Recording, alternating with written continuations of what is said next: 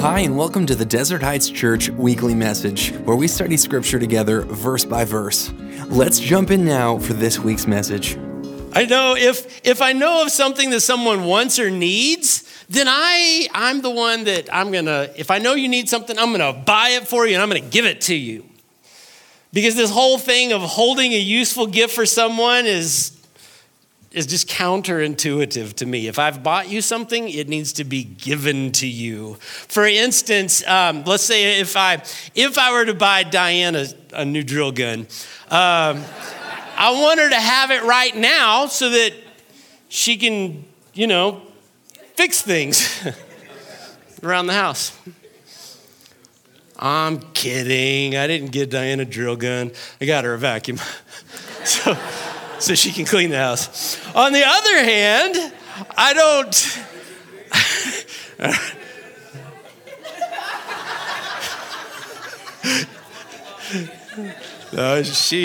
I forewarned her I was going to say that. Because you know what? You guys are a bunch of tattletales. Like a bunch of 4-year-olds. The minute service is over. Diane, you know what Britt said?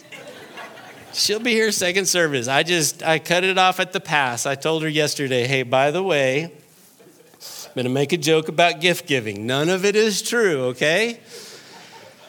So it's hard to have a gift and not give it to people, but I don't, if I don't know what gift someone is wanting or something that they need, then it's agonizing to me to try to guess what to buy because I don't want to give a gift that's not used and appreciated, right? Have you ever bought a gift and you go to somebody's house later and it's like they propped it up in the corner, they haven't used it in 4 months, like the vacuum? It's easy in the chaos of the holidays to become so preoccupied with our own perfect gift giving that we fail to be good gift receivers. We lose sight of the fact that God has given us not just one perfect gift, but he has given us several perfect gifts. And that's what I want to talk about this morning. In James chapter 1, verse 17, you're probably familiar with this. James 1:17. I'm going to kind of use that as a central verse.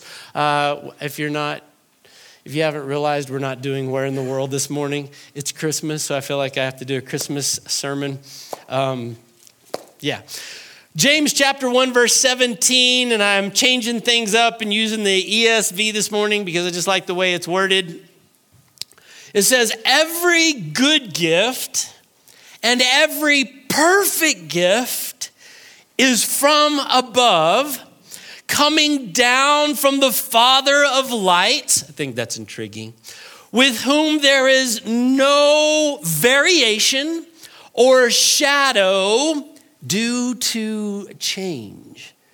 And then I really like Psalm 18:12 tells us, yes, the Lord pours down his blessings. Psalm 85:12. You should write that down. That's good. But yes, the Lord pours down his blessings in an effort to push against the whole idea that God is like a gumball machine, because we do that sometimes in church where we just ask God for whatever we want and he's going to give us. No. Or that Christian is too consumerized, which we do that too, right? We don't like Christmas because everybody just buys gifts and gives them to everybody. real Christian spirit there with Christmas. There's just all this giving going on. We must be careful to not abandon God as the extravagant gift giver. Are you with me so far? God is an extravagant gift giver. I don't know if you realize that for all the Scrooges. Too much. James chapter 1, verse 17 instructs us that there is no variation or shadow due to change. God does not change. In fact, in God, there is no shadow. I like that. There's no shadow of anything even slightly in need of change. There's a reason for me emphasizing this. There's no reason for God to change. There's no shadow of him needing to change because he is perfect. and he will always be perfect.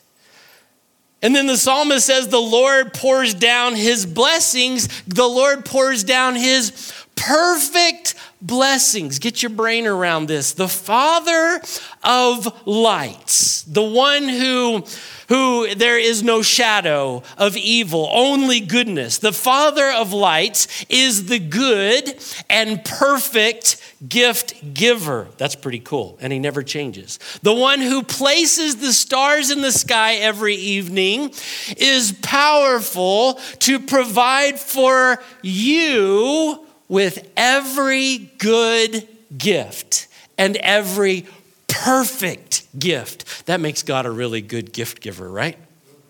So that makes God a good gift giver. Yeah, Brent, that's good. Hallelujah. Thomas, come sing Christmas carols. I like Christmas carols because you know what? There's really good theology in Christmas carols. They actually have a lot to say. And this is my cup. It was a gift. And it says, you are all naughty. Romans 3, 10, 11, and 12. It's a theological truth. You're all naughty. Okay. So what gifts does God give to us, you may ask? That's a good question. Here are a few of God's perfect gifts. Number one, the gift of peace of mind and heart. Oh, that's good. The gift of peace of mind and heart. In preparing Jesus' disciples for his absence, Jesus told them in John chapter 14, verse 27, he says, I am leaving you with a what? Gift. Peace of mind and heart. We just kind of need to absorb that. And the peace I give you, then he's going to describe it. This is so good. And the peace I give is a gift the world cannot give. So don't be troubled or afraid. So here we have Jesus is anticipating his death. He's here with his disciples. He's anticipating his death. He knows that he's going away. Jesus knows that his disciples are about to have their lives shaken and their faith challenged. We can relate to that. Jesus knows that the disciples are about to have their lives shaken and their faith challenged. All that they have believed to be true, all that they have expected to happen was about to fall apart. But Jesus was giving them a perfect gift. He was giving them peace of mind and heart. And then he says, because I've given you this gift, don't be troubled or afraid. There's some things coming in this world. I'm giving you a peace that this world cannot give you. I'm giving you a peace so that whenever all these things happen in this world, don't be troubled or afraid. This world cannot give you peace of mind and heart. This world can't give you peace. Jesus said so. When you have more concerns in this world, you have more troubles, right? When you have more concerns, we get concerned about all the things of this world, we have more troubles. When you have fewer concerns in this world, you have less to be afraid. God's perfect gift adds no worries, adds no sorrows, no fears, only peace of mind and heart. My mind is calm and my heart is calm. I could feel the tension just because I'm being calm. Brent, don't you watch the news? No, I don't. Because God has a gift of peace of mind and heart. My mind is calm. My heart is calm. My mind is content. My heart is content. My mind is full of goodness, and my heart is filled with goodness because the Father of lights gives you peace of mind and heart. It's his gift to those who follow him. Does that make sense? It's a good gift. Number 2, oh, he's going fast. Maybe we're going to get out early. Maybe. Number 2, the gift of rest. Diane and I, we don't even have any little kids at home anymore, but we still, this last week, between the two of us, we attended 6 different Christmas programs. So, and I know that some of you attended a lot more than that, and most of you are the ones that have all these kids that you got to run around to practices and get ready for all of these programs that happen during the holidays. And so I understand this time of year, everyone is buzzing around like a bumblebee as if the success of Christmas is dependent upon us. Says the person who was late coming to the platform this morning because I was back there getting coffee instead of doing welcome. I'm in no rush. I have peace. I have rest. Thomas will take care of it. In Matthew chapter 11, verse 28, then Jesus said, this is a great text, "Come to me, all of you who are weary and carry heavy burdens and have toddlers and teenagers, but not those with grandkids. Come to me, all you who are weary and carry heavy burdens, and I will" what? "Give you rest." As I went through this week, I just am thinking of the irony of Christianity, how we run around just worrying about the state of the world. The world, sky's falling. It's all bad. And Jesus says, "I will give you rest." Yeah, but it's just so hard, and the economy and the inflation and taxes and the government and COVID's making a comeback. Somebody told me, I don't know. The news. It's Greg's like, you can abbreviate all this. Just say the news, Brent. Just come on. We've got things to do this afternoon. Jesus says, I will give you rest. Yeah, but then who's going to worry about all these other things? Verse 29, sorry, I got sidetracked. "Take my yoke upon you," Jesus says. We never teach on this part. "Let me teach you," Jesus says. "Let me teach you, because I am humble and gentle at heart, and you will find rest for your soul. For my yoke is easy to bear, and the burden I give you is" what? "Light." As fully devoted followers of Christ, we do not carry the burdens of those who carry the weight of this world. I'm going to drink coffee while you think about that. As followers of Christ, we do not carry the burdens of those who carry the weight of this world. Brent, are you not worried about all the stuff that's happening? No, because whenever I was in Sunday school 1,000 years ago, we sang this song that went, "He's got the whole world in his hands. He's got the whole wide world in his hands." I was the only one that sang that. And so I just assume that God's got it and there's not much I can do about it. It's my job to just live in his rest. If we live by the standards of this world, there is not time for rest. Did you hear what I said?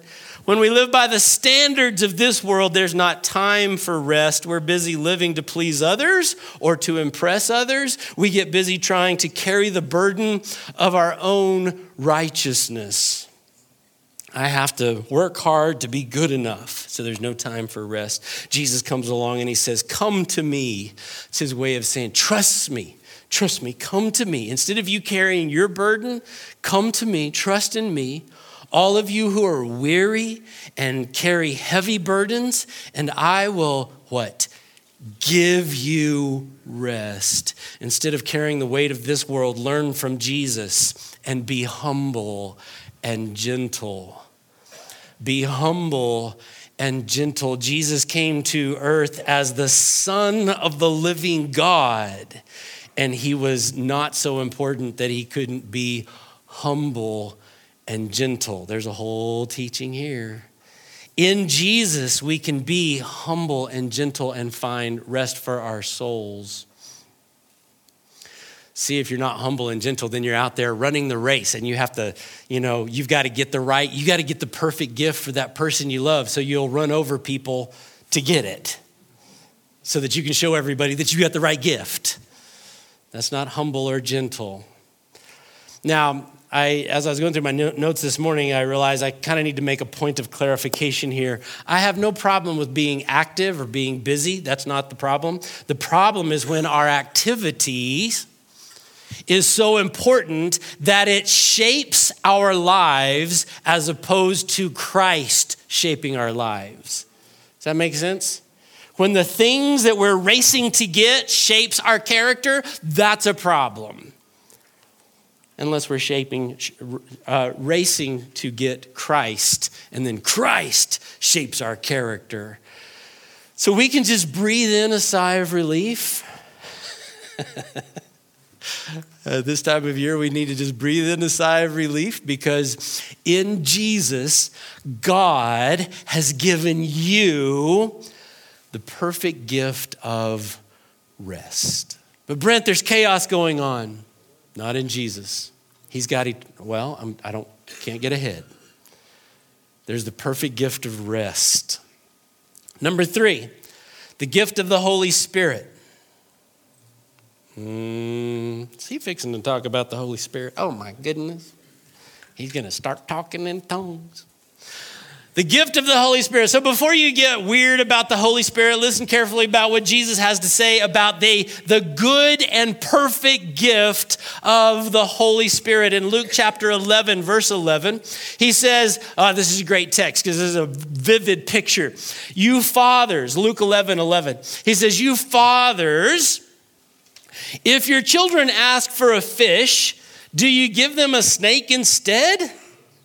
Or if they ask for an egg, do you give them a scorpion? Of course not.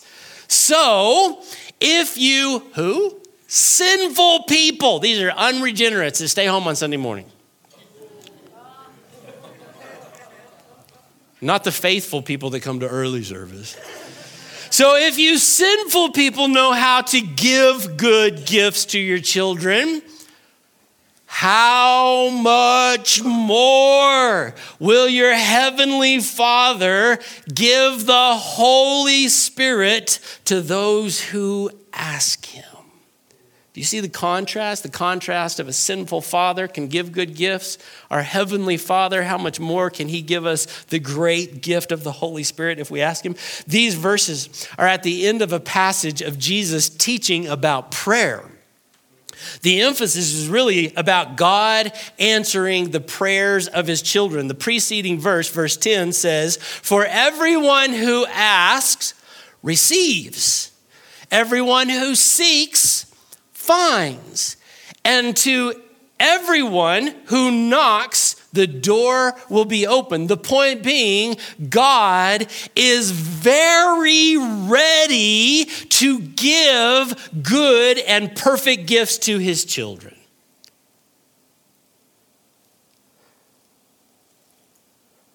Brent, why are you making an issue of this?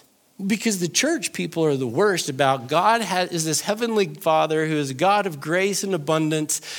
And when I get it right, then he'll give me a gift. And that is just not true.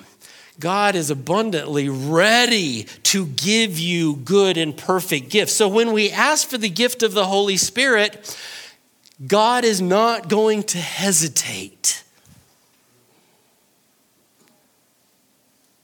I knew when I wrote this there'd be tension. Now we've changed the tension. Before it was like, Brent, we're busy, hurry up. Now it's like, Brent, we got to work out our doctrine of theology. We have to work out our pneumatology before we can receive the gift of the Holy Spirit.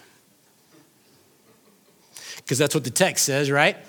No, the text says ask, and God's waiting to give you the gift of the Holy Spirit. If a sinner can give good gifts to their children, how much more is the Father of lights ready and willing and able to give us the Holy Spirit? The Holy Spirit comforts us. The Holy Spirit gives us wisdom and understanding of all things. I started to make my sermon a lot longer, but I just want you to know that I abbreviated all this, so you're welcome. The Holy Spirit comforts us. The Holy Spirit gives us wisdom to understand all things. The Holy Spirit shows us when we are living in a sinful way and then gives us power to overcome that sin. So for all of those who are sitting back saying, well, I don't want to ask for the gift of the Holy Spirit because I don't understand it yet. Well, you need to ask so that you'll understand. God has prepared the perfect gift of the Holy Spirit for you. He has the gift for you. If you're waiting to get your theology of the Holy Spirit all worked out before you ask, maybe you should ask God to give you the Holy Spirit and let the Holy Spirit give you wisdom in understanding all things, including the Holy Spirit. The Holy Spirit is a good and perfect gift from God. Don't be afraid of God's gift. Take it. On Christmas morning, you give a gift wrapped to your child, and they go, I don't know about that. I just want to say, if your child does that to you, you are a failure as a parent. Complete and utter failure. You give a gift and your kids question whether or not it's a good gift, you're a jerk. But then we act that way to God. He says, I give you the gift of the Holy Spirit. We put our hands in our pockets and go, well, I'm not sure about that. Really? If a sinner can give a good gift, our Heavenly Father wants and is ready to give you the gift of the Holy Spirit. Take it, dude. Number 4. I'm at that age. I need a longer arm or a bigger watch. The gift of Jesus. Have you ever put effort into giving a gift and then it wasn't received the way you hoped? First time I bought Diane roses, I was out of town and I had sent her roses. And whenever I got back into town, she was, happy. So I'm like, this is easy. So then 6 years later, I bought her roses again. And it was like, thank you. We must be careful that we do not take for granted the good and perfect gift of Jesus. We must be careful that we pay attention to why we are celebrating the birth of Jesus. As I read these verses, when we come to the word gift, I want you to say it out loud with me, okay? And I realize that Romans 5 is not really a Christmas text at all, but it's good. It's really, really good. Romans 5:15. Whenever I come to the word gift, which you're gonna have to follow along with me, I even bolded it so you can halfway pay attention and still be with me. Romans 5 verse 15 says, but there is a great difference between Adam's sin and God's gracious gift. Oh, y'all make me so happy. For the sin of this one man, Adam, brought death to many. But even greater is God's wonderful grace and his gift of forgiveness to many through this other man, Jesus Christ. Wow. Verse 16. And the result of God's gracious gift. Y'all are running out of steam, aren't you? Like we did it twice, really good, Britt. Give us a break. And the result of God's gracious gift is very different from the result of that one man's sin. For Adam's sin led to condemnation, but God's free gift leads to our being made right with God, even though we are guilty of many sins. Oh my goodness. Verse 17. For the sin of this one man, Adam, caused death to rule over many. But even greater is God's wonderful grace and his gift of righteousness for all who receive it will live in triumph over sin and death through this one man, Jesus Christ. Think with me. Through God's gift of Jesus comes the gift of grace. As you look through that text, God gives us grace. God gives us the gift of forgiveness. God gives us the gift of righteousness. Through the gift of Jesus, it's the Trojan horse. God gives us Jesus, and through Jesus, we have grace. We get something we didn't earn. We have forgiveness. What we do deserve, the penalties of our sins have been wiped away. We have righteousness, something that we could never obtain. God says, hey, Brent, you sorry, good for nothing, gonna make you righteous. Wow, that's a gift. It's a gift. It's a gift from God who never changes. He's always perfect, and he always gives perfect gifts.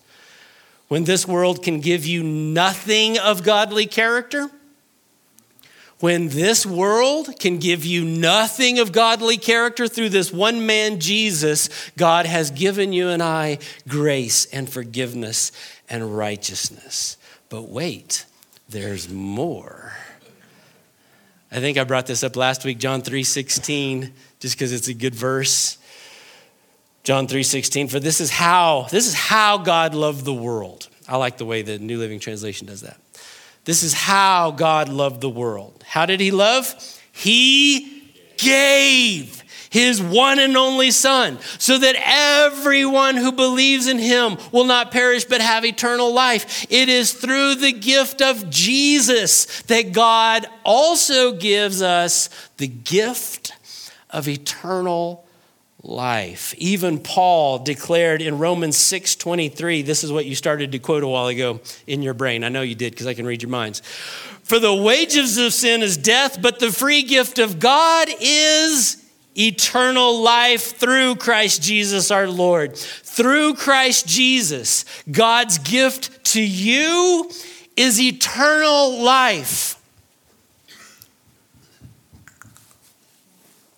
Ta-da! And we're all, I don't know about that. No. God, through his Son, Jesus Christ, sent in a manger, lived his life, did miracles, proved himself to be the Son of God, died on the cross, rose on the third day. That is God's gift to you so that you can receive the gift of eternal life. Well, I'm not sure if I can unwrap it. No. God's given it to you. It's yours. Live in it.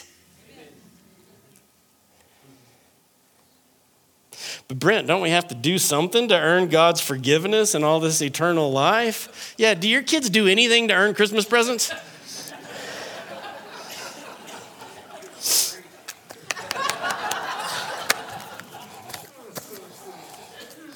I just got angry. Ephesians 2, verse 8. Do kids deserve Christmas presents? Are you serious? No, they don't. This is the celebration of Christmas, of Christ Jesus. We see in giving gifts to people who do not deserve them. It is grace and forgiveness. We give them life every day. When they're teenagers, you stand over their bed at night with the pillow and go, I choose to give you life. I choose to give you life. I'm kidding. I'm kidding a little bit.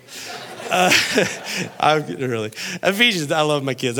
Every night I prayed for their hearts. God, direct their hearts towards you. Turn their hearts towards you so they'll always love you. Okay, all right. Get serious. You guys are goofing off way too much. So don't I need to do something to earn this? God, Ephesians chapter 2, verse 8, God saved you by his grace when you believed. And you can't take credit for this.